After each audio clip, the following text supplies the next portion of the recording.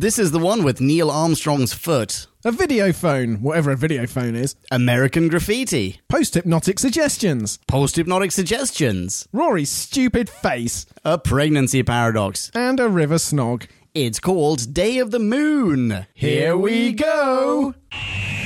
We're still on our endless voyage. All through time and all through space. With Slovene and Angels now. Dalek, Cybers, Uden, wow! Tennant, Smith and Eccleston. And Capaldi, he's the man. Doctor Who is cool again. That was Russell's master plan. Who back when? Reviewing all new Who there is. Who back when? Subscribe and rate on iTunes, please. Rose and Donna, Amy Pond, Rory, Martha and beyond. Join us on this odyssey. What other choice could there be but who back when? Who back when? Hello, ladies and gentlemen of Podcast Land, and welcome to another fantabulous episode of Who Back When, a Doctor Who podcast. That's the one. That's how we're doing it now. Well, I don't know. I was just waiting for you to sabotage it in some way. Yes, it is a podcast and a dogcast. I am Ponk, and with me in the studio is Drew. Hello, everybody. Hello, Drew. And today we are talking about Day of the Moon. Yes. The second of the Dark Two-Parter. The second of the Dark Two-Part? Of Moffat's disturbing new cosmic order. And we should say, sadly, no Marie today. Nope, nor indeed Jim, the may or may not be fish. Marie is under the weather, and Jim is... green around the gills, we assume. Exactly. So you're just going to have to make do with the two of us instead. But I am super excited to talk about this. Super duper excited. Not only because it's been ages since the last one, but because I have a feeling that neither one of us will be quite as enthusiastic about this one as, not you so much, but certainly the rest of us were about the first one. How wrong you are. Oh my goodness, have the tables turned? Get ready for a literal comeuppance. All right. Well, shall we start off with a B-scow? Let's. Time for us to synopsize, Slurpify and summarize. so take a view And grab a brew. and listen to this overview, this free-for-all. We like to call a bite-sized chunk of who. Bite-sized chunk of who. 3 months have passed since Amy's trigger-happy tizzy in the Floridian warehouse at the end of The Impossible Astronaut. And while she, Rory and River are drawing lines on their faces and escaping the feds, the Doctor is babooshka'd into a Lego box of ultimate density, ably lifted into place by two average American G.I. Joes. They have a plan, though, and off they plop with Canton Hillbilly Bumblefuck the Three to find the missing girl in the oversized spacesuit, get to the bottom of the silent invasion, and ruin one of the most seminal moments in mankind's history in the process. B-scow over, you are welcome. Aren't you just? Wonderful. Where do you want to start? Can I start with an apology? Oh, really? Yeah, go for it. I mean, that counts as a question, but it's leading Sure. directly to an apology for how curmudgeonly I was last time. Oh, don't... No. I mean, What? I had a good excuse, which is that I just seen the Doctor shot dead, and you guys were like, la la la, what a great time, and I was the only one actually feeling it. I don't know how you kept it together. We were assuming that the show would go on? Well, yes, and that's part of the reason I'm not changing my rating. Oh, really? Because I'm spoilers? No, I mean, for last, I'm apologising, but I'm not I see what you're lifting it saying. up because I'm a terrible cynic and I know the limits of the show, the constraints. What I will add to last week's review before we get going on this one Let's hear it.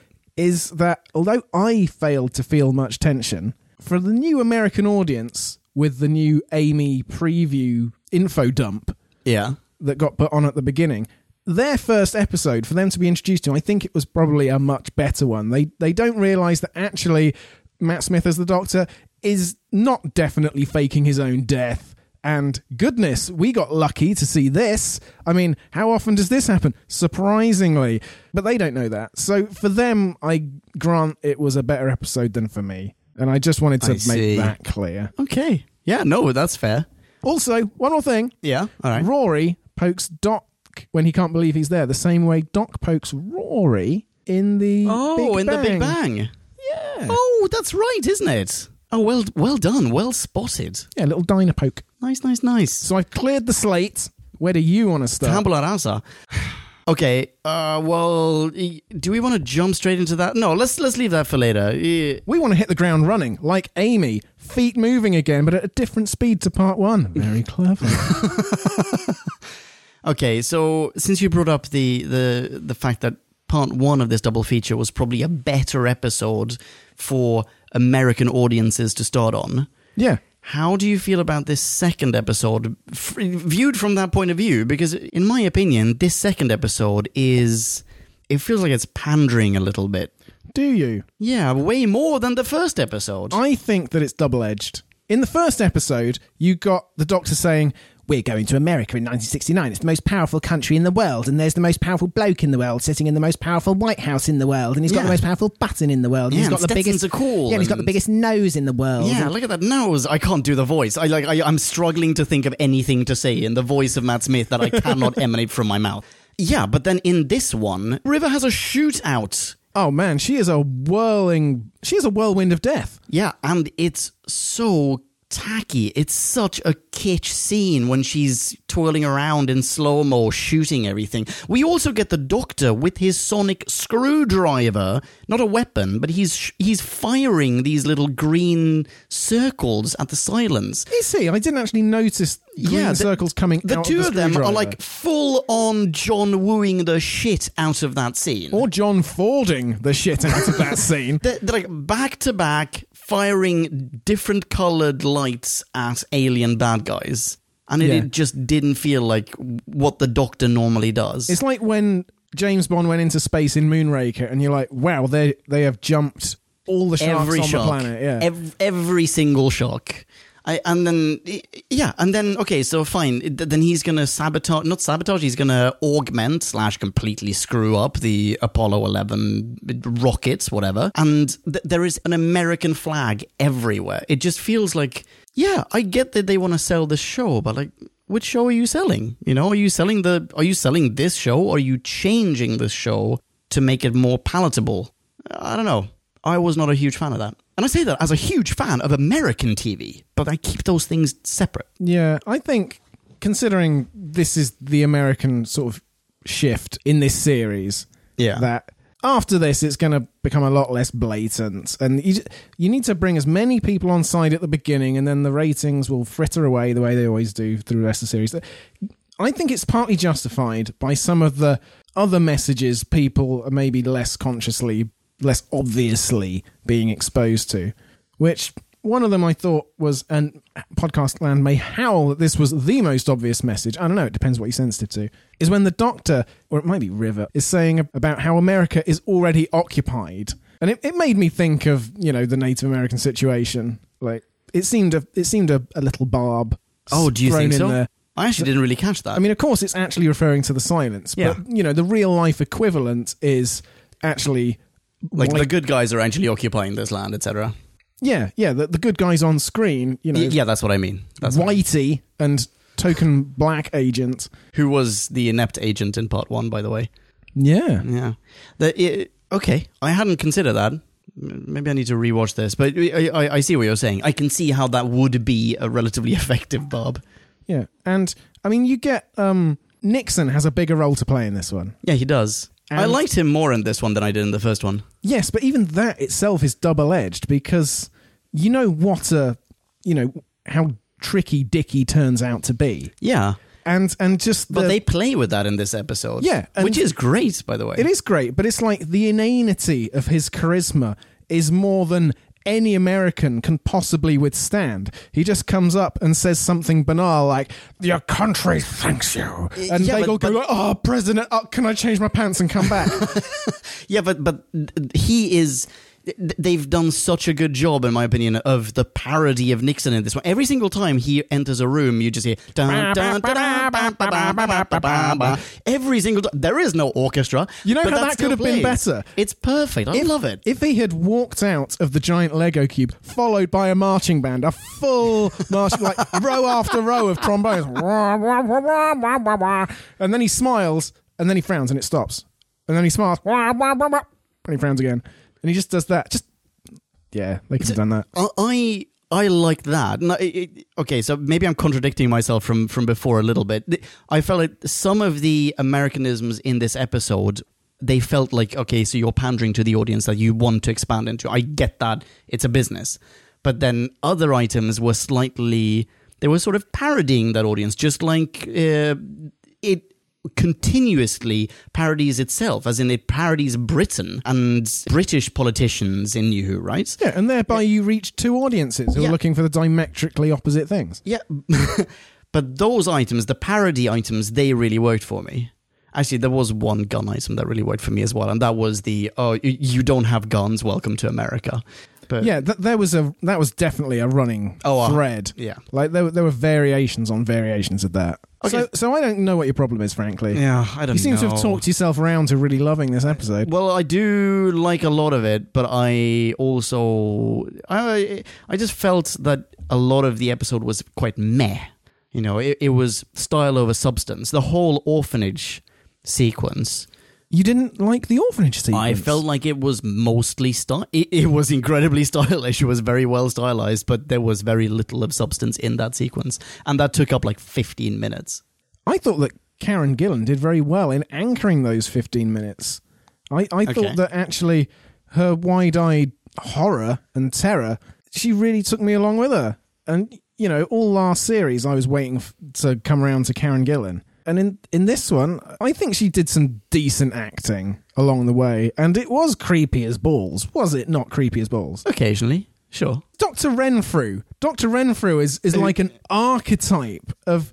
It is a beautiful creation of just a guy whose mind has been shot because of... He's time forgotten and the memory past rights. like 2 years minimum. Name a single character in any fiction who is more haunted than that guy. Renfield. Who's Renfield? Renfield is the man who's... He's sort of the Igor to Dracula. He's the scientist... No, shit, he's an accountant. And he works with Dracula, and he's sort of seduced by that dark side, but inevitably he's just taken advantage of by Count Dracula. Ah. He's the guy who ends up in an insane asylum just eating bugs. Yeah, he's a fantastic character. He's quite similar in many ways to Renfrew, and I assume Renfrew is a deliberate sort of pastiche of him. Yeah. But no, I liked that character, but then so much of that scene made no sense. Yeah. So they show up on the doorstep, and it's just like, all right, we've been to every other orphanage. This is the last one that we have on our list. In Florida? In a 50-mile radius? In America? Where the fuck are they? I don't know. They're in a cartoon graveyard with... They're in Arkham Orphanage, essentially. Exactly. Yeah, yes, exactly. Stylistically, it doesn't really match up with the rest of the episode. It's a beautiful cartoonish depiction of this insane asylum / orphanage / haunted house. Yeah. But it doesn't mesh with the realism of certain other scenes. And it definitely does not mesh with part 1 of this double feature, in my opinion. Really not even the bit where Rory and River are down there investigating the tunnels? Oh, you know what? I forgot about that little bit. Yeah. But that's also... That's like a 1 minute scene. The warehouse is also grey and dimly lit. Yeah, but it doesn't have this cartoonish character who's trying to scrub off gigantic red lettering off the walls and who, has lost his mind. I didn't find him cartoonish. I found him comatose. For me, cartoonish has to have some sort of energy to it, and he just was devoid of it. He was a broken man. Okay, now take the silence in the orphanage. Yeah. Sorry. The bats in the belfry? Yeah, I realize that I'm shitting all over this. I'm so sorry. But so take the silence in the orphanage. What are they doing there? The girl isn't there anymore, right? Oh, no, sorry, she is there, but then she's taken away from there.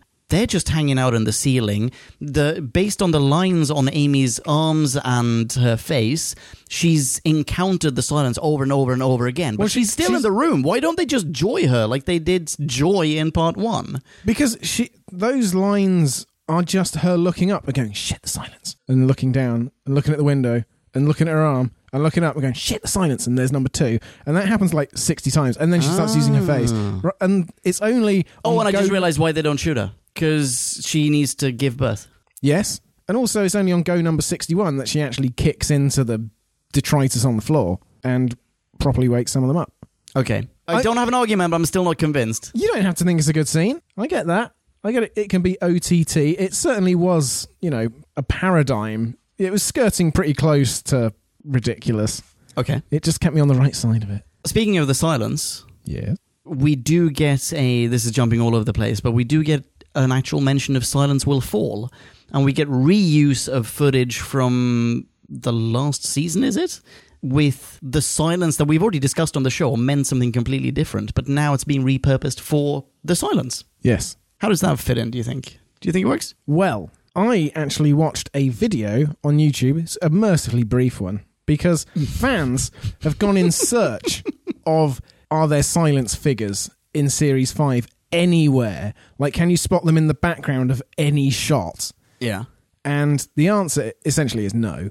Okay. There are some. The best thing you get is there are some hooded figures behind certain statues in the Big Bang, where the Pandorica is in the museum. Okay. And they are sort of lurking in the shadows, and there are a couple of them, and one is accidentally in shot and hurriedly backs out of shot. Now, whether that's just crew members, wearing sheets so they won't be noticed and like guarding statues because the museum is like, you fucking need to stand there or you can't shoot today, or whether they are actually meant to be silence figures, that isn't even explained. So it could be that you were never meant to spot them. Ah.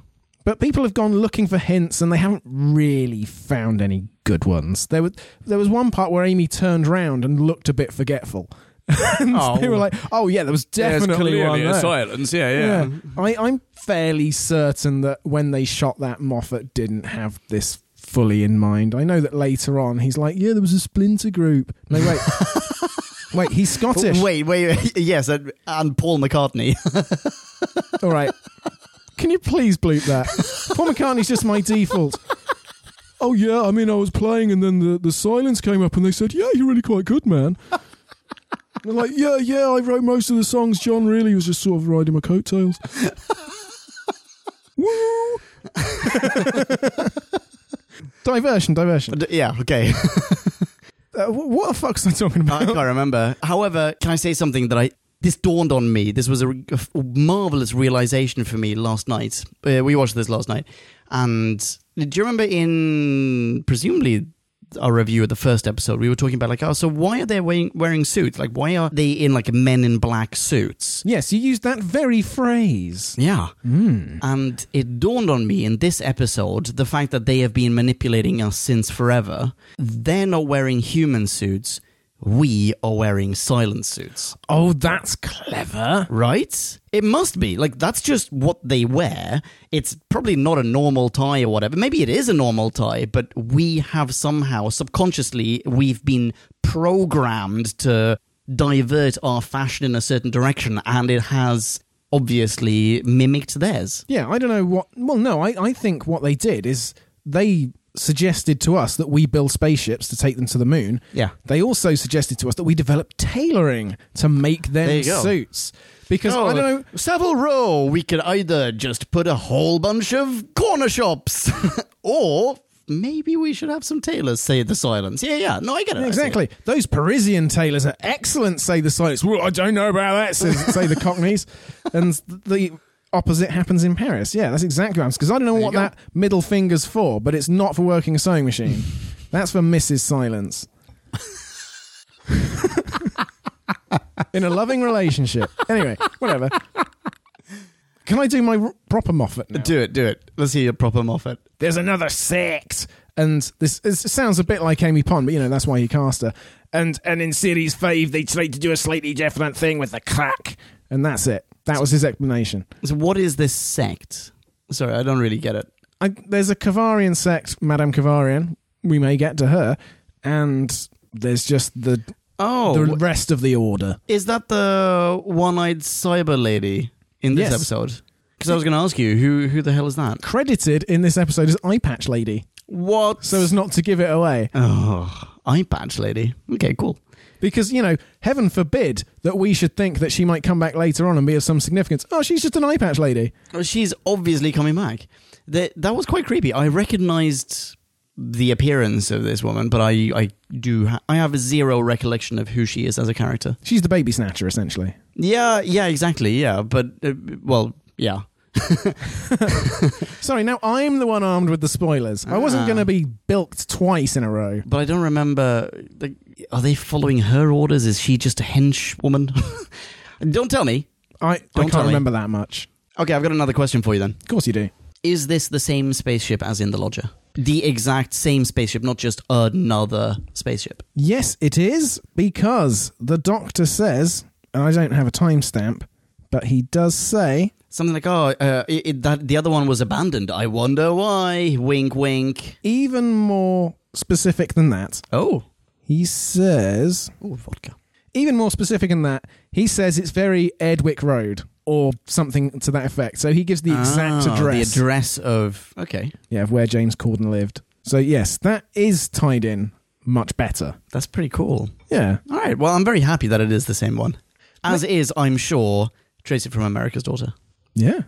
Maybe a question here is not so much whether Moffat succeeded or failed in tying everything together, but is it sensible for the average fan, for the 6.2 of the 7.8 million, let's say, to drop Easter eggs not just in one series but over across series? Yeah, 2.5. Is anybody enjoying putting this together apart from the Sherlockian superfans? Do you think that he already had a plan for the Silence when he put together that set, though? I'm not going to be so bold as to assume, but I'm going to say it is just as likely that not knowing where they're going to take the next season, certainly if they're expanding to a different continent and they have to rewrite plots to accommodate that, it's very possible that they just have a set and they go, well, we've invested so much money into this set, let's keep it, we'll probably reuse it at some point, and we'll it's a sci-fi show, we'll just write something to accommodate it, to fit it in. That's an equally valid theory, unless The Weakest Link gets recommissioned, which is unlikely, then we get another year of bingo. Yeah. Silent set. Yeah. Have you seen, what's it called? Thank You for Smoking? No. It's a fantastic film. Watch it. Rob Lowe's in it. He's great. But is it Rob Lowe? No, it's good-looking Rob Lowe. I can't remember what his name is. Anyway. Liev Schreiber? No. West Wing. What's his face? Is Rob Lowe in West Wing? Yes. Rob Lowe is what I'm thinking about. Is who I'm thinking of. It doesn't matter. Rob Lowe is good-looking Rob Lowe. Yeah, exactly. Who's less good-looking? Wait, hang on. I'm going to figure out who less good-looking Rob Lowe is. 1 second. Is it Liev Schreiber? Greg Kinnear is less good-looking Rob Lowe. Yes, you said this to me before. Oh, I have I? Yeah, okay. So, yeah, exactly. Rob Lowe is good-looking Greg Kinnear. Greg Kinnear, you're also good-looking. Thank you for listening.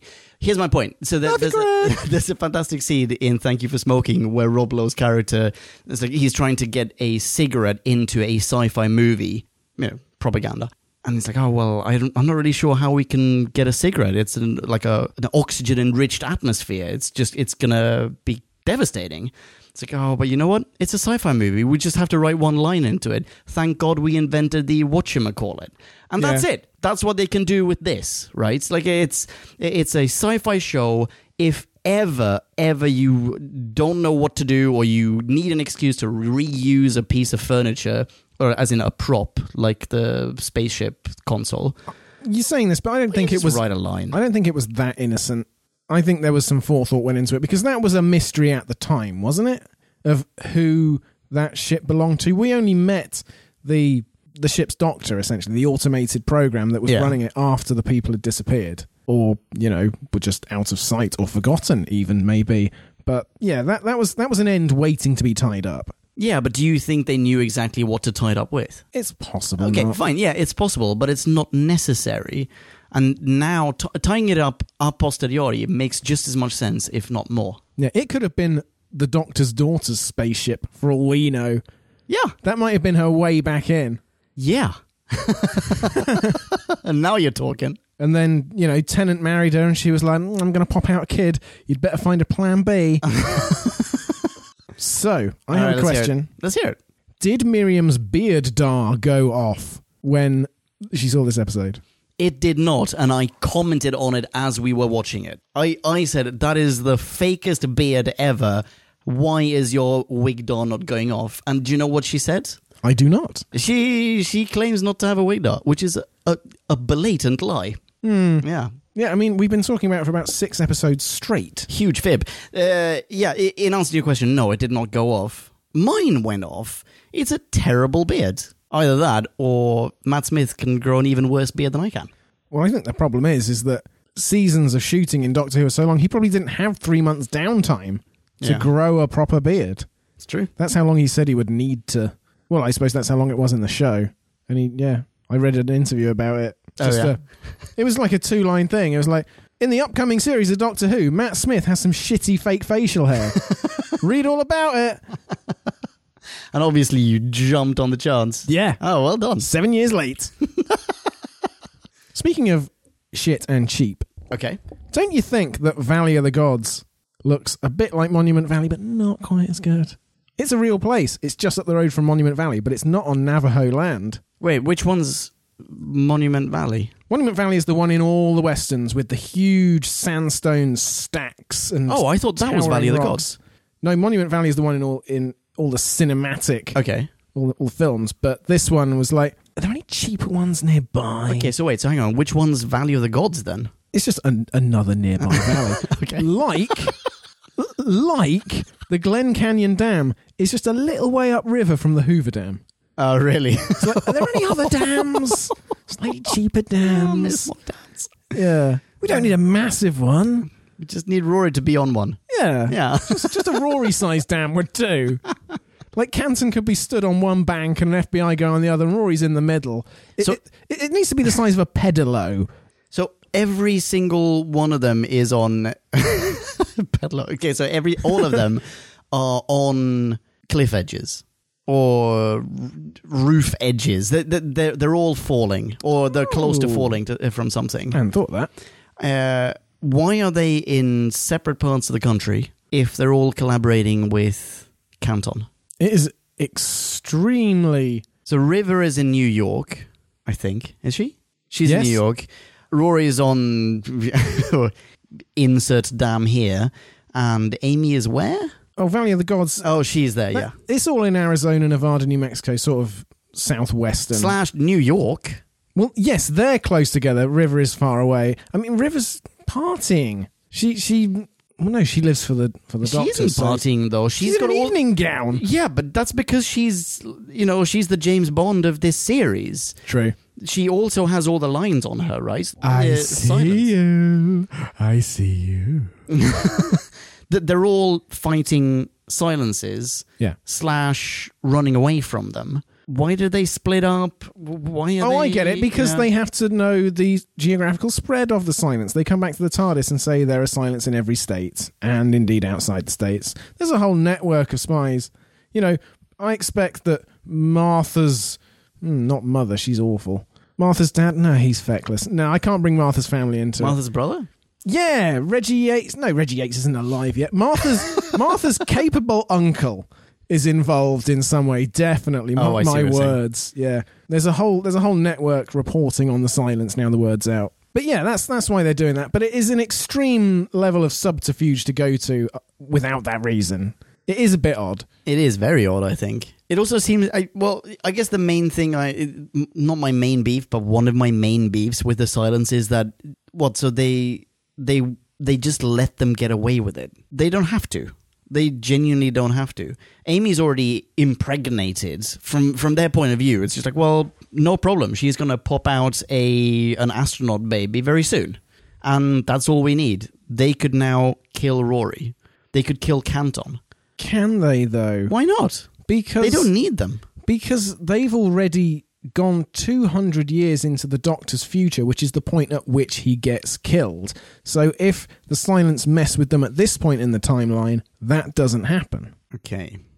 Although they don't try very hard to stop Canton apparently shooting all of them, do they? Yeah. Okay, going into the Doctor's future, my 200 years also seems as though shouldn't they be aware of all of the subterfuge now? Shouldn't they be aware of the Doctor's timeline for the next 200 years of his life, which include all of his wheelings and dealings in this episode? I don't think the silence can time travel. So I think they're experiencing it linearly. So sometimes they have no doctors, sometimes they have two. So they're not messing with the timeline, but they don't have that. They don't know where he's going for the next 190 odd years. They're just satisfied that at that point the impossible astronaut kills him. Yeah. Can we talk about Amy and Rory for a little bit We should. and their relationship? Oh, definitely. That's how I felt too.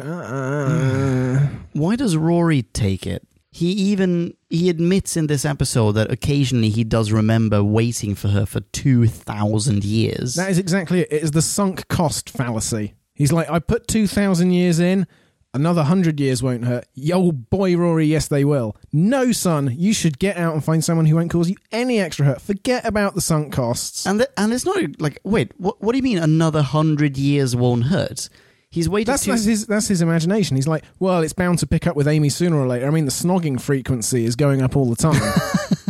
Surely the disappointment must hit even harder after 2,000 years of waiting, of selfless waiting. What, the disappointment of receiving a message saying, I love it when you dropped out of the sky. Yeah. Yeah. Because, I mean, sloppy phrasing aside, that is willfully misleading. I don't care how you dress it up. Yeah. And if that's not Amy willfully misleading, it's Moffat willfully just being clumsy. Okay, tell me something else then. Do you think that she actually meant Rory? Or does she just say that later on when she realizes that Rory heard? Oh, I hadn't even thought. Oh, wow, that's. Oh, it seems to me like, no, she wants the Doctor. I would like to think no. I didn't see it in her performance. But, I suppose I can't... There's now a suspicion. Well, as for Rory, he's not entirely assuaged. I think he's... well, until that snog. Oh, Rory. I think he is. Yeah. I think he's written to be. And that, to me, is also quite disappointing. They didn't need to put that in this episode at all. No, they didn't. I guess it was meant to be a little bit more... Okay, you're an American audience. You're watching this. This is the second episode that you've ever seen of this TV show. Yeah. How are you going to react to this? Is that going to be... I'll continue watching this because it seems to be a little bit of a romantic three-way here. Like, this could be exciting. This appeals to the Gossip Girl fan in me. Or the Dawson's fan. There's going to be some sort of romantic drama element to this as well. Yeah. Or do you just go, what the fuck am I watching? Like, why would he would never stick around? And what are you talking about 2,000 years? We don't know the 2,000 years thing. Yeah, and I'm supposed to like this arrogant guy, this morally questionable ginger, Scottish person. I can barely understand a word she's saying. But her husband doesn't seem very happy, whatever it is. Yeah. And this just complete Mary Sue caricature, this fanboy wank going on all around it in a blazing sphere of laser bullets. I mean, my goodness. I liked this episode. What are you doing to me? Oh, I'm so sorry. You're playing the Marie. I was not a huge fan of this episode. Okay, another question for you. Go for it. Is mankind now immune to the silence? Well, it seems hard to fathom when the Doctor says 500 million people are watching this, and at the time, I think there were 3 billion people on the planet, so that's a sixth at best. That the silence still have, 5 out of 6 continents to hide on. Sure. And then what? So now all of a sudden people are turning around in bars and they're seeing a silence chap there and they're just like, well, I guess this means we're going to pick a fight with you. What, is that really how mankind would react? And will they only what about afterwards?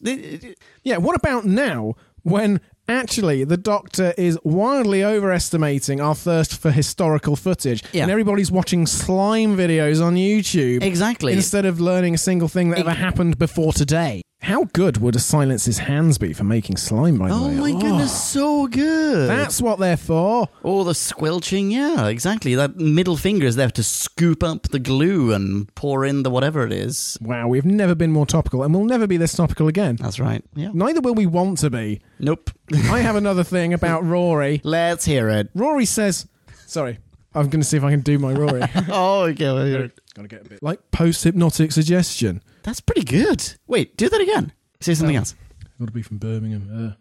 I can't say anything else now. All I can say is like post-hypnotic suggestion. That's really good. Thanks, man. But he's saying it like he knows exactly what that is. Where has Rory's brain expanded? The 2,000 years, is that it? I was just there reading. Yeah. He was just leant up against the Pandorica all day long. Like, most of the time he forgot about the sword, about the defense, everything. He just read 100 years of Reader's Digest. The main source of knowledge. Well, I don't know. I mean, people drop it as they walk past on the road. I don't know where he's keeping that shit. Actually, no. It was in the Vatican. He'd read the entire Vatican archives. Rory knows more than anyone alive knows today. He knows all the secrets that have dropped out of civilization. Then that's also disappointing to me.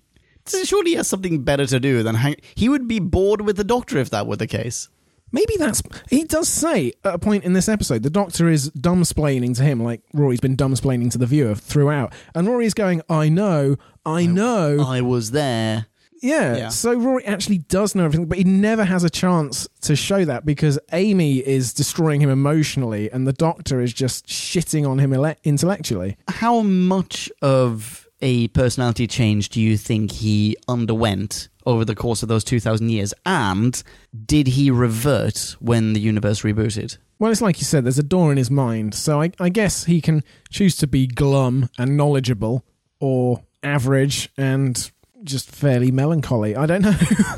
He's definitely underused across this two-parter. Oh, definitely. The only functions he serves are entirely instrumental. Yeah, and as you pointed out in the last episode, the exposition. That is where the post-hypnotic suggestion comes in here. It's just, all right, well, let's throw in a few other buzzwords that contextualize what the Doctor's just said. Yeah, and actually, I was watching this on Netflix with the subtitles on, because sometimes Doctor Who can get a bit We quick. get it, Drew. You've got Netflix. Yeah, and I can read and type at the same time. Yeah. Okay. And it actually said Doctor : like post-hypnotic suggestion, because that is a level of sci-fi jargon babble that Rory should not be capable of. Yeah. And the Netflix, schmo at 10 p.m. on a Friday just wants to go home surely for the Rory weekend. wouldn't say this. Yeah, this is Doctor whatever. This looks like techno crap. It's got to be him. But no. So it's out of... Everyone admits it's out of character. Me, the Netflix guy, or girl, whoever. You know what was in character? What? Rory breaking the model. Oh, yes. That was a great scene. I loved it. And when Rory goes... Well, wait, what does he say? What's the line? It's just like, the great country of America thanks you. Thanks you for your service. Yeah, and then he salutes awkwardly and runs off. And the guy in great. response, like, half salutes, but Yes, nowhere and then near his head. It's like, why am I doing this? Exactly, changes his mind midway. That's a great scene. I love that. Good guy, that Rory. Solid. Yeah. Dependable. A little too dependable. What's your next one? My next one is it's related to this, the telepathic recorder in the hand. Oh, is it? Okay, yeah, my note is hand recorder is dumb. Oh, you think it's dumb? I thought it was great in that when Amy was creeping around the house, yeah, every single second, as happened in the TARDIS, with Canton's hand suddenly flashing. That was great. Yeah, every single second in that Amy scene, you thought, when's it going to happen? When is it? Why is it? There was absolutely no moment at which you could settle and be like, there's no threat. It was constant. Yeah, I agree, but they had already accomplished that with the lines on their faces. Yeah. As in that effect. When Amy's in the Bats in the Belfry room, in that scene. Looking in the window. Exactly, and then all of a sudden there's lightning, and from 1 second to the next, her reflection has all these lines on it. They've already accomplished that. That's the effect of, oh my goodness, your hand's, a flashlight. But it's additional because then you get the hand reaching for the doorknob and there's that little tiny flash of red and you're like, I know what happens when the knob won't work. Here's how I would react if the Doctor suddenly suggested, I'm going to do this to your hand. Right. I'd be like, no, give me a fucking bracelet that blinks instead. Yes. Do that. Don't inject a thing into my hand for no reason whatsoever. He doesn't remove them later on. Canton now has a fucking flashlight. He's got a beeper in his hand. And what makes it telepathic? It's not telepathic. That's right. Yes, they don't good think. point. They don't think into it. It's a recorder. They press a button and then they start talking. Yes, it is manually operated. Yeah, not via brainwaves. No, exactly. Yeah, you got me there. I think the recorder is dumb. It would have been better, in my opinion, if they had all just like, here, everyone, put on this bracelet and you can record on it. And it'll blink when you record it. Or, here, put on this bracelet. It's telepathic. When you see one of these, it will catch the thought and store it and turn it into light. Bingo. Yeah, all better options. But then obviously finesse that a little bit. There is also a very petty, stupid moment in the scene in the TARDIS where the Doctor's got the hologram of the silence up. He's like, take a good long look. Right, it's gone. What did it look like? Back quickly. Take a good long look. Nope, too late. Gone. And that was one take as well. Here's something else that baffled me a little bit. Do you remember Amy took a picture of the one that killed Joy? Maybe that's the picture that they look at in the hologram. Maybe that is the picture. But why not do something with it? Why not have like, all right, so here's the thing. We're going to implant a thing in your hand. And also, we're just going to temporarily store a holographic version of this thing on your eyeball, just in the corner of your eye. So that you are constantly, subconsciously seeing this thing and you are fully aware and you remember the silence. You never forget it. Yeah. The power of association. Sucks. We're going to have a copy of this image on... Here's the thing. We're going to print a copy of this image on our hands, and every time we look in our hands, we're going to remember. Yeah. Do that instead. Yeah. Instead of like draw lines, completely meaningless lines on your body, many of which are on your face that you will never see without a reflective surface, and some of which are on the back of your shoulder. Yeah. Also, you know what? When they're in the TARDIS and the Doctor's saying, describe it to me, and everyone's like, I can't. I can't. Or what is it? Has nobody in the Doctor Who universe heard of the Scream? It's exactly like the Scream. Yeah. You know, Munch's the Scream, it's exactly like that. Yeah. Draw Munch's the Scream on your hand. Carry a print of it around. Fuck's sake. All right. Yeah, I've got a bit of electronic kit that you'll like. Oh, I know I will. Did you spot the Magpie Technology EMF meter reader? No. Where is it? It's what River's using to gauge the life support stuff in the spacesuit. Love it. Yeah. No, I missed that. That's wonderful. Oh, nice. Moffat especially loves the Magpie. It's like whenever there's a gadget, it's got to be a Magpie. Just pop it in there. There's Magpie stuff in the TARDIS. One of the gadgets on the console is a Magpie gadget. Yeah. Nice. It appeals to Moffat's mechanical mind. Oh, yes, of course. The sequel to George's Marvellous Medicine. What's that? Is a Roald Dahl novel. Oh, I see. Moffat's mechanical mind. So, question for you. Did the silence manipulate us into going into space only in order to furnish them with a spacesuit? That's the conclusion the Doctor draws. That they then turn into a different beast altogether. With 19 other kinds of alien tech. Exactly. Good point.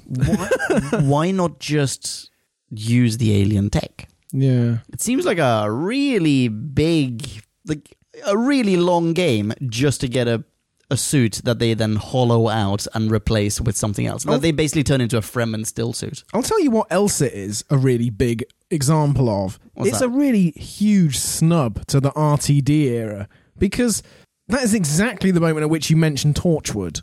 And the silence were all around Torchwood, and that's where they got their alien tech. But Moffat's like, fuck you, previous showrunner.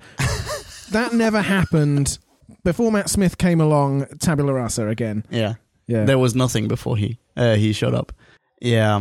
It's pretty mean. It is a little bit, and it also doesn't make 100% sense. No.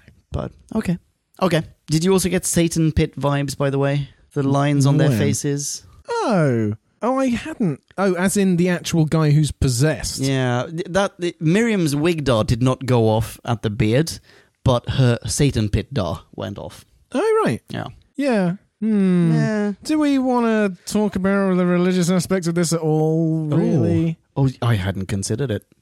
There are quite a few things that struck me. Okay, let's hear This them. may be rightly or wrongly. I'm intrigued. Let's hear them. Well, it's just the fact that eventually the silence, and as Jim alluded to last week, are revealed to be foot soldiers of a church. Yeah. Now, But it's a different kind of church. Well, yeah, and the very term church is a broad church, which is a phrase. That's Chris Chibnall's thing, but you know what I mean. I get that you go into a church, and every church is different. Sure. Every single church. So you can't, reduce that to a single concept necessarily. And I also grant that maybe there isn't a better word to use for an organization that lasts thousands of years. Because in human history, we don't have any other examples of that, really. Yeah, that's true. I don't remember much about the church in question, but I seem to recall that it is not religious. That it is, in fact, more like a political organization. Yeah? I think so. Maybe. I would hope so. I'm not damning the idea necessarily, but I am sensitive. Good choice of words. I'm sensitive to when they're in America and they're saying, yes, there's a greater concentration of them here in America, and they're in every state, and you hear just lazily about the conservative, the Bible Belt or whatever, and But is that... Oh, I see. I didn't read that into it. well, there's no definite identification there, but it's... I viewed that as part of the pandering. Yeah. I viewed that as part of the... oh. Yeah, I viewed that as part of the, well, we're in a country that matters the most. We're in the greatest country in the world, in fact, and that's why there's a greater concentration of these alien whatsits here. All right. They also talk about bringing down Rome. Rome fell. Rome's got a pretty big church. There's a lot of very vague associations at work in this episode. Yeah, And I hadn't thought about it either. And, I'm not one to put religion and sci-fi necessarily against each other, but there are sections of the fan base who will. And Moffat himself is obviously... He often does. Yeah, way anti-religion. So I can't believe that he didn't do at least some of this knowingly. And I, frankly, resent that. I mean, Sure. It sounds a bit churlish to be objecting to it, but... Well, that's fine. I don't know. I mean, I also... I'd be curious to hear what people in podcast land think of that. Yes. Because I bet there are lots of people representing lots of different faiths in podcast land. I'd be quite curious to hear, actually. Yeah. It'd be interesting. I mean, it would make a good blog topic. Yeah. Send something in. Are you interested? Yeah, let's hear it. Let's read it. And part of my theory to do with this, and that Moffat knew what he was doing, is that we talked about Jodie Whittaker's era needs a new big baddie. Yeah. Because you got the Daleks and the Cybermen, and everyone else is on a lower level. I think this was Moffat's play to join the big three as conceptual supervillains you can go back to again and again to be a foe for the Doctor, because you've got the Daleks. Wait, sorry. The Silence or that church? The Silence, you mean? The Silence may be the church, but the Silence are, the monsters who represent the church. Well, my theory was that the Daleks were... We represent the destruction of humanity by fascism. The Cybermen were... We represent the destruction of humanity by technology. And then the Silence was supposed to be... We represent the destruction of humanity by religion. And it didn't really work so well. Oh, I mean, that's a very different kind of Trinity. It is, isn't it? I hadn't thought of that. Okay, I definitely see what you're saying, but I think, again, I may be misremembering this, but I think you will come to realize actually they're used differently. Okay. As far as I recall, the Silence they're just... And I mean, I've thought about this a lot since the last time we encountered them on Who Back When, because it's like, fuck, I've forgotten so much of this show, so I'm obviously thinking about it a lot. But as far as I recall, they're just really, they're like Mind Jadoon. That's it. And they just happen to be more cerebral. Yeah, but the Silence are also employing mind control, essentially. And to an outsider to religion, well, that's what religion looks quite a lot like. Sure. If Moffat just chanced upon this by happy accident and watched the series back, he'd be like, "Oh, wow, this turned out well." You know what? I'm gonna backtrack a little bit, and I'm gonna say I think you might be right now. Yeah, but I think maybe you're overestimating the planning that goes into writing this show on the part of Moffat, and I don't. I suspect that the whole affiliation with the church, as in the Silence's affiliation with the church, that's a post-construct, and that will then effectively retcon what we're seeing now. But as it is being written right now, I love your idea of that trinity. I think that makes perfect sense. Yeah, and I'm fully willing to admit that I'm more sensitive to this than, some, less than others. I'm not that bothered, but I just, I know Moffat's inclinations, and this will be a theme throughout most of the rest of his run. Sure, you may be more sensitive to it, but you're also more observant. You're just more likely to pick up on it than I am, for example. Yeah, and it's people can have their own views on what logic is and where the boundaries of that are delineated. But I just want to enjoy the show. Yeah. And you're unable to because of this, you're saying? I am still able to, but it just bites at me. Okay, yeah, okay. I get it. So occasionally they just need to tone it down a little bit. Don't worry about it. The next one's going to be on a pirate ship and no one's going to think about this stuff. They don't need to tone it down a bit, but I would have preferred it had it been, Sure. Okay, shall we just have a brief mention of the snog? Well, I think we should. All right. Because we were dancing around this very subject for most of the RTD era. And when's Tennant going to snog Piper? And is this acceptable even in, this hallowed show being sullied with romantic drivel? And here, this is a full-on... I mean, I think we pretty much know River's going to be one or the other, when in fact she's going to be both. Yeah. Spoilers. So we know that she is romantically entangled with the Doctor. This isn't the first time for her. I think it's fairly clear already. They are going to get married. She is the Doctor's wife. It's been alluded to so heavily that it's been all but advertised. Even the New American fans... No. Yeah, had it rammed down their throats after 2 episodes. As did Smith in this episode. Indeed! Do you think it was handled well? I did like River's stupid face afterwards, because she got that from Rory. Her dad. There is intergenerational romantic trauma in this episode. That's so terrible. Rory's like the weak link in her DNA.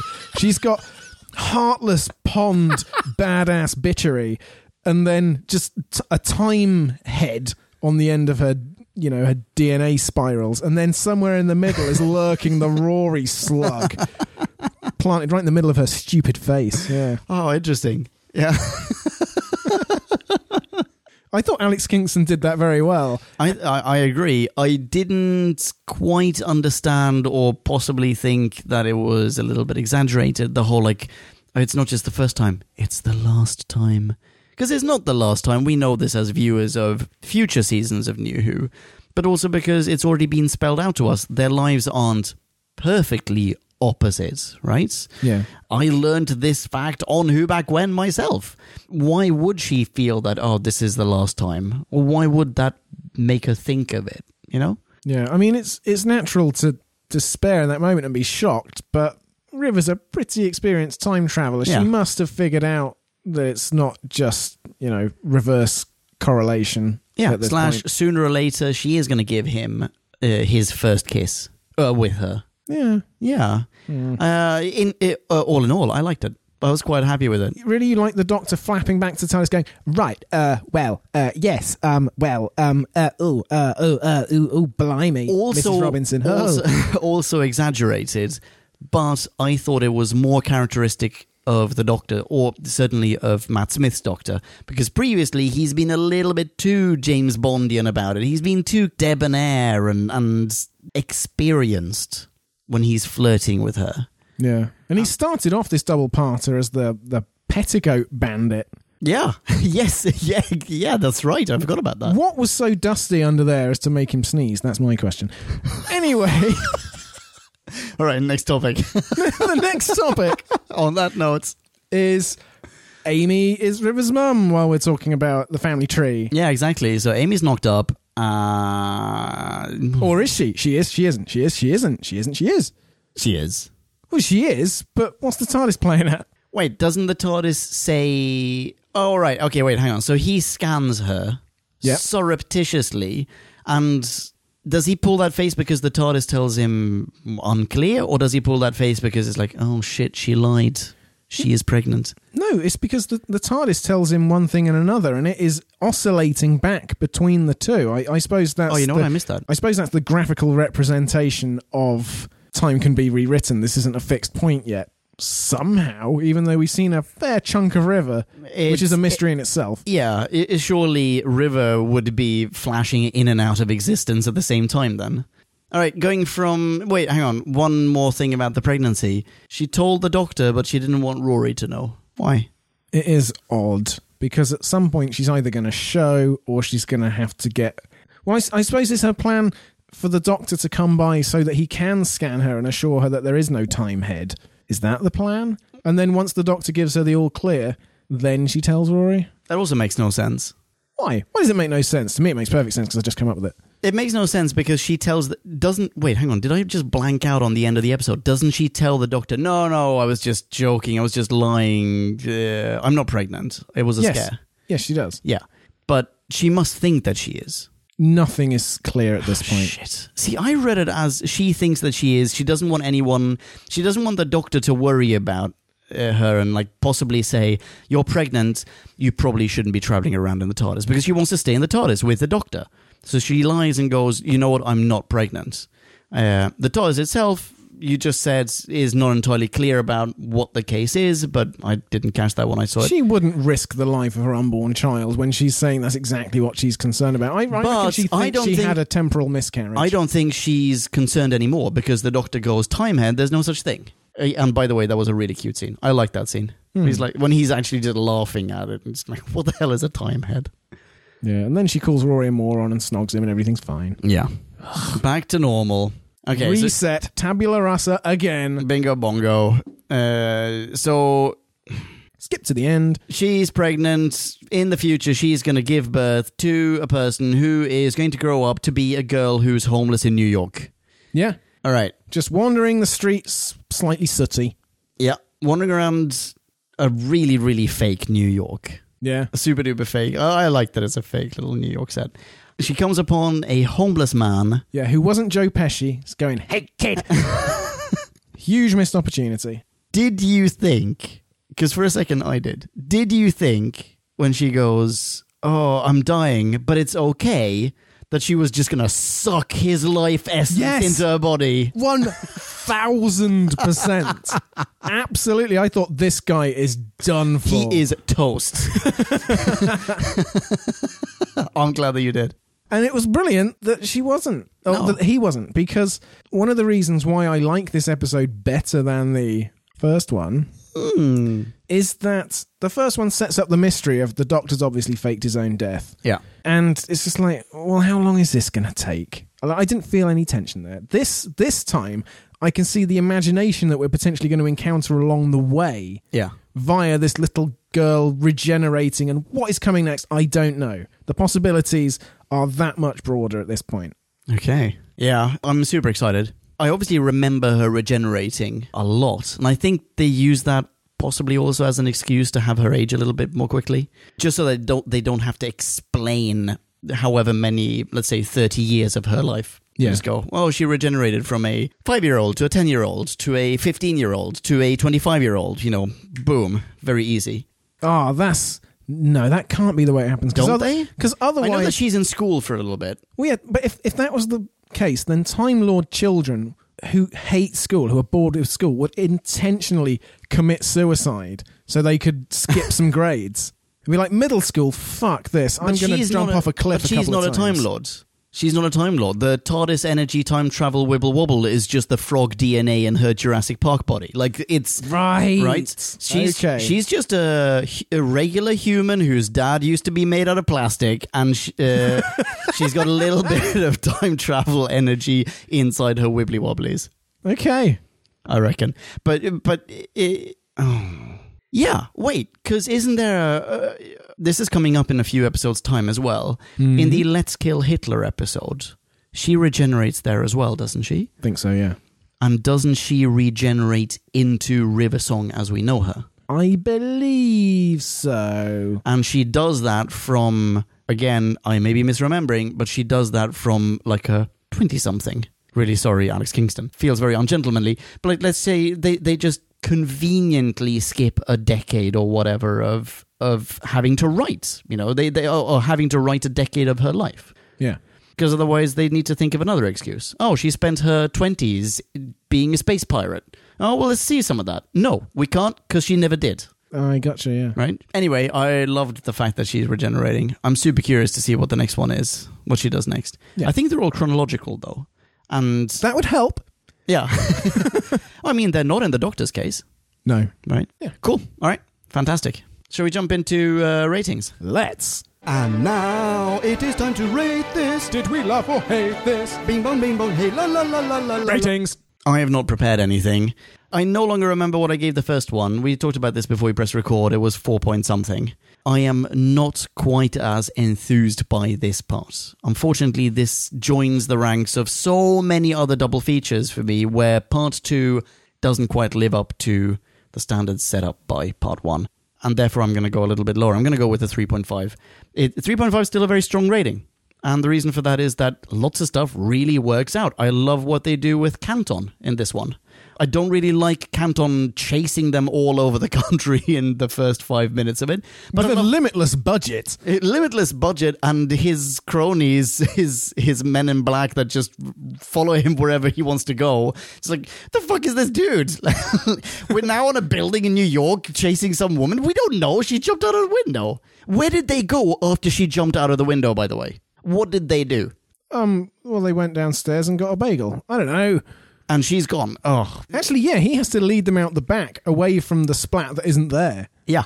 Yeah, she vaporized in midair. I didn't necessarily like what they did with him in the first 5 minutes, but I really like what they do with him afterwards. Why? Because we haven't talked about Canton, really. Oh, that's actually true. What does the actor bring to it that makes you like him? This is more the actor than the character. I really like him. I loved him, in fact, in Firefly. I loved him in Battlestar, and he just has this charisma that I enjoy seeing him on screen. In addition to that, his character is just kind of cool. Like, he has the guts to stand up to the president of the United States, and he gets away with it, and the president sort of respects him for it. It's really nice. I even like the little bit at the end where they go, "All right, so who's your wife?" "Oh, well, actually, I have a husband," or "No, I have a fiance." Oh, I can't remember. You know, the thing. "All right, so he's gay." And then there's a teeny tiny exchange between him and Nixon, in which Nixon kind of just goes, "Yeah, I get it. Unfortunately, the times don't." I don't know if that's entirely accurate in terms of portraying Nixon. Said something like, "We can only get to the moon in the 60s, not Uranus." Something like that. It's dreadful. Anyway, I like him as a character, so I think that's... I like him as an actor, and I think he has charisma, so it's more that than the writing of him. I like, in general, what they do with the silence, as in, conceptually I like them, but I'm deducting points from this episode because of everything that they did wrong with the silence. The silence just lets everyone get away with shit too easily. The silence wouldn't let one of their own be filmed with a video phone to then be projected onto... the thing makes no sense. And also, poor Armstrong. Poor mankind to have lost one of the most watched and loved clips of human history. That clip is now ruined forever because there's a fucking munch scream in the middle of it. For the service of a greater good, and we forget about that anyway. Oh, I see. Second after we've seen it, we only remember One Small Step for Man and nary, a delay. One Giant Leap for Mankind. There we go. That's all we clock from that. Oh, I guess that's true. And also, you talk about the silence being stolen. They specifically take the silence into the Lego box so that no other silences can interfere. Wait. What?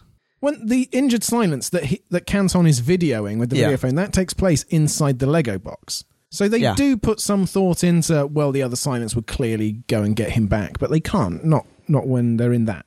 But that one silence who's shot and dying, he wouldn't do that, or she wouldn't do that. It wouldn't do that. It would not give in so easily. If it gets angry, even when it's in the Lego box, it just vaporizes people. It's not back to full power. It's barely alive. Well, it should have vaporized Canton the Third before then. Yeah. Yeah. Anyway, I feel like they did some stuff a little bit wrong with the Canton has to turn up at the Doctor's death. Leon, we've been through this. We have. Ooh. When I was looking up images for part 1 of this double feature for the website, that got hacked today. One image came up, and I don't know if it's from part 1 or if it's from later on, but it was just a freeze frame of the beach scene. Yep. And there is someone standing behind the parked car. And I don't know if that's a silence, or if that's maybe the future Doctor, or if that is... the past Doctor, or if it's past Canton, or whatever. But I don't know. I agree. I'm looking forward to seeing that on the website. Fantastic. 3.5. Let's hear yours. You'd think they'd make Stormcage out of that really easily obtainable zero-balance Dwarf Star alloy or whatever.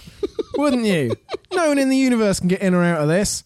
But River Song, let's just put her in, I don't know, a prefab shed orbiting, a shopping mall or whatever the fuck they've got going on up there. Goodness sake. Anyway, that's irrelevant.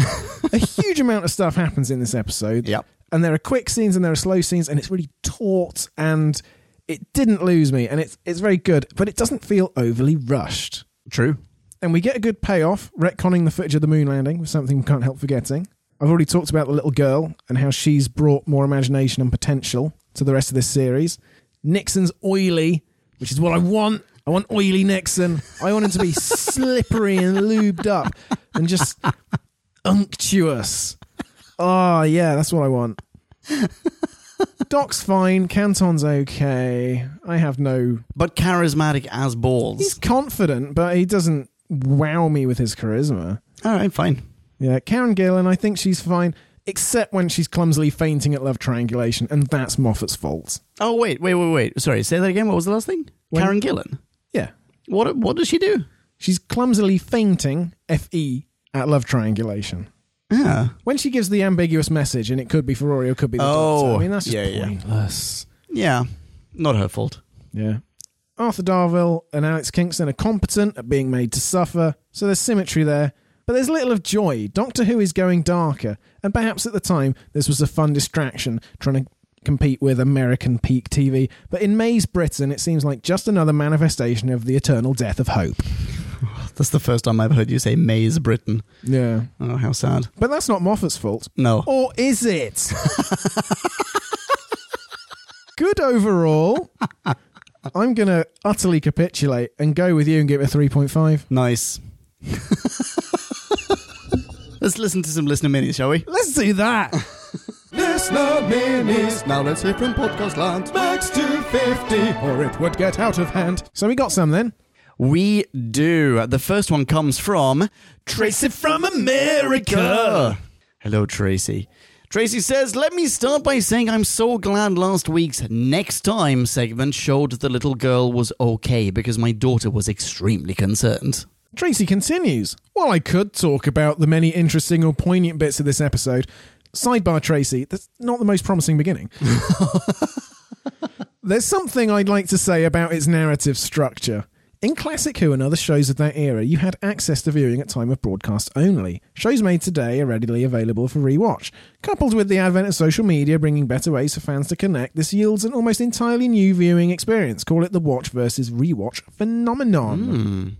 Older shows were designed to be watched a single time. Impactful details needed to be understandable the first time. The narrative had to be mostly linear for clarity. Shows made today can be convoluted, messy, and confusing narratively, because if it doesn't make sense, you can rewatch it or connect with fans who have. In this case, it also bears rewatching after the season is done to connect all the dots, so to speak. This bears on what I was saying earlier, and this is all very well, but this is BBC One prime time. The 6.2 million, they are not doing this. Those poor sods. That's true. Okay, wait, let's put a pin on that. Okay. Tracy continues with her point. As a rewatch episode, there is so much going on here. The plot is thick. The plot thickens thicker. And so on. There are many unanswered questions. Who's the little Goyle? Who's that in the eye patch? What's up with that pregnancy scan? We will stay tuned to find out. Stray comment, are they taping phone calls because of the Doctor? Did the Doctor cause Watergate? Yeah, and did Nixon just happen to forget this, otherwise unremarkable episode in his early presidency? I suppose, actually, they did land on the moon that day. If you're going to remember one thing from 69, he's going to remember the moon. He's not going to remember installing a tape recording system. Oh, yeah, I guess. Okay. Sorry, I was thinking that through live. Apologies, Podcast Land. Tracy gives it a rating of pretzels galore, which is pretty harsh considering that Young River Song starved to death in New York, Tracy. In addition to this fantastic mini, Tracy has left us with a bonus segment. She says, I'm going to leave you with an exchange from the end of the episode between me and my daughter. Amy has just asked the doc if her hypothetical baby might have a time head. Then it cuts to the little girl regenerating. Daughter. Amy! Me? That's a different actor than the one who plays young Amy. Daughter. Baby! Amy! Amy's baby! That's her! Well done! Tracy from America's daughter. And well done, Tracy from America. People who are not Tracy, you can follow Tracy online. She is at... Yeah, cutting you enough. That's Fountain Tracy backwards. Next up, a new guy. Or is he? Or is he? Because his name is given as Jim the Fish. So this may be someone we don't know, or it could be Jim. We have no idea. But they have something to say. In either case, welcome to Listener Miniland, Jim the Fish. Yeah, that's what I meant to start with, rather than casting doubts and aspersions on your identity. Right, so Jim the Fish starts off. This episode embodies everything that is wrong about seasons 6 and 7. The build-up is huge. And the payout is always convoluted or contrived. Or as Tracy says, rewatch value. First, they make you believe that the Doctor is totally dead. It's definitely him, and he's definitely dead. We're not lying. But they were. It's like in comics when Superman dies, when Captain America was part of Hydra. They always say... There's no catch. And there's always a catch. For the record, you can say that he can't die because it's about him, but then you're implying that he never should have bought into it, and the whole thing is dumb. This is also where River's character goes completely downhill. She was meant to kill him, but won't, so they randomly put her in an automated astronaut suit. This also plays to the point earlier. They say River killed the Doctor. It was totally her, but it wasn't. It was some suit. She was put in it. The Doctor's solution is literally genocide against a race he doesn't understand, and he uses humans as mindless killing machines. That is an excellent point. I hadn't thought about that. Yes, he does do that to the letter. Everybody is shooting up all around him, and even when River comes back into the TARDIS, she's like, well, I hope he's not angry with me for that slaughter I just did really audibly, and he definitely knows I did. There's not enough of a veil drawn there. No. He is a willing accomplice. Yeah, and this... I'm telling you, dude, they're changing the character of the Doctor in this episode. Oh, absolutely, yes. Right? Yeah. This is another one of those things. This is a super good observation, Jim the Fish. I hadn't thought about that. But yeah, this is another example of it. Ugh. All right, hang on. Jim the Fish continues. This should be important for every major emotional arc they've had for the Doctor in New Who. Regret over Time War, angst over turning people into weapons, issues surrounding weapons, etc. And it's completely glossed over and never mentioned again. Yeah, even in a double-parter where they have twice the time. Yeah. Yeah, that is a huge omission. Yeah. But it also is there's a discrepancy in this regard between parts 2 and 1.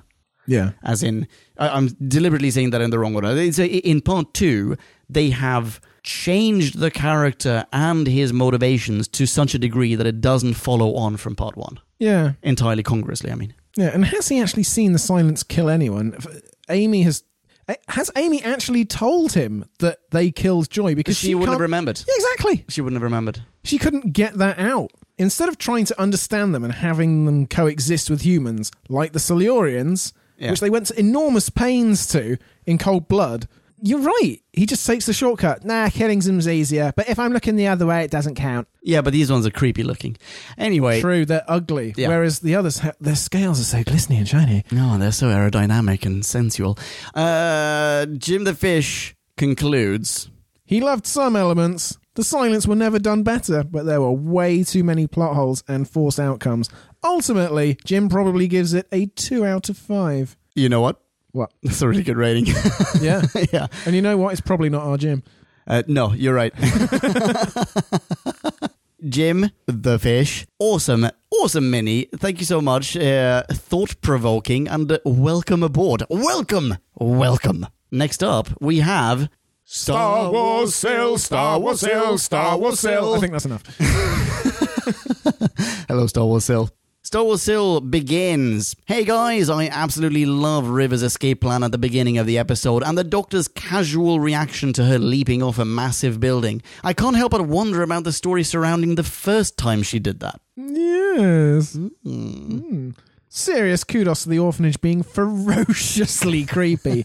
Though, I can't help but wonder why there was so much red paint available for all the writing on the walls. The walls aren't red, neither's the outside of the building. What happens when he runs out? Does he go down to the hardware store and get more? Presumably he didn't have an endless supply of red paint to begin with. Did the Silence mind trick him into getting more paint because they just love the haunted house ambience? Oh, you know, I'm coming around to this haunted house scene. Do you know what? I don't think it was him. Brilliant Star Wars I think Cell. it was the Silence. They wanted to get rid of Dr. Renfrew. But he was how do you too... mean? Well, they were saying, get out, leave, to him. And he was just like, come 1969, that's when I go. And it's like, oh, for goodness sake. They're talking to him, go, it's 1969. And he turns around and is like, oh, still 1969. Just another day in 1967. Summer of love. Star Wars still continues. To have the words on every wall like that, there must be paint cans everywhere just waiting. Wow. Or maybe every time he saw a Snoke, nice, he'd zip down to the basement to get a paint can from the stack. Star Wars still concludes, in spite of the mystery of the paint, I am very fond of this episode, and the scene where River and the Doctor flirt over her intention to kill Silence is both adorable and very double standard of him. Well, in the end, he'll try to brainwash one species into the entire wipeout of another species. Yeah, uncool, Doctor. And Star Wars still concludes, I'm going to give this one a 4.3. I simply really love it, not gonna lie. Yeah? Yeah. Sydney. Yeah? Yeah. Good stuff. People who are not Star Wars Sil can follow Star Wars Sil online. Star Wars Sil is at Star Wars Sil. And that's it. That is it. Oh my goodness, that's it. Next up, the return of, I think, possibly, maybe a person who's made an appearance on Who Back When before is going to make a little cameo appearance next time. What do you think, Drew? Do you think so? Ahoy! It's the return of the pirates. I'm all up for chasing some tail. Baby, it's better down where it's wetter. Take it from me. Yeah, I may have seen that one coming. Yeah. In The Curse of the Black Sport. Which I remember. Do you know? Vaguely. Do you now? Sorry, that will become clear in a few months, Podcast Land, what I just did there. Oh. Yes. Yeah. No. That Post-hypnotic suggestion. I'm incepting Podcast Land months in advance. Excellent work. So that's on the new Who front. The classic Who front, just because people are asking, we're still working out some kinks, but don't worry about it. Rest assured, we will return with classic Who reviews as well. Yeah. Cool. In the meantime, people can follow you on Twitter, I believe, Drew. Indeed, at Drew Back When. And you may direct your non-telepathic hand flashlights at Ponkin as well and say hi to me. High-five me online, I will high-five you right back. Yeah, and assuming Marie recovers, you can write to her at whobackwhen@gmail.com. Yes, that's right. And at some point... indeed, Jim. Yeah. You've been a lovely audience. Thank you so much for listening. Catch you in the next one. Rock on and ciao. Bye-bye. Kablamo! Did you enjoy the show? Then please do what the cosmos compels you to and spread the gospel of Who Back When. Tell your friends. But I've got no friends. No problemo. Tell some strangers. Hey! Like us on Facebook. That's facebook.com/whobackwhen, all in one word. Are you into Twitter? Awesome. High-five us online and we'll high-five you right back. You guessed it. We're at Who Back When, all in one word. Check us out on Instagram for behind-the-scenes photos and other Whovian goodness. Watch our videos or even listen to our podcast on YouTube. That's whobackwhen.com/YouTube. Vote us up on Reddit, listen to us on Stitcher, and head on over to our website, whobackwhen.com, where you can submit a review of your own, browse the article archives, and peruse our visual index of aliens, monsters, and more, which increases in kablamos with every episode. And lastly, give us a rating and review on iTunes. It helps our show get noticed and earns you lots of karma points. That's it. Rock on and be rad and excellent to each other. Catch your earballs in our next Who review or bonus episode. Until then, ciao. Who Back When?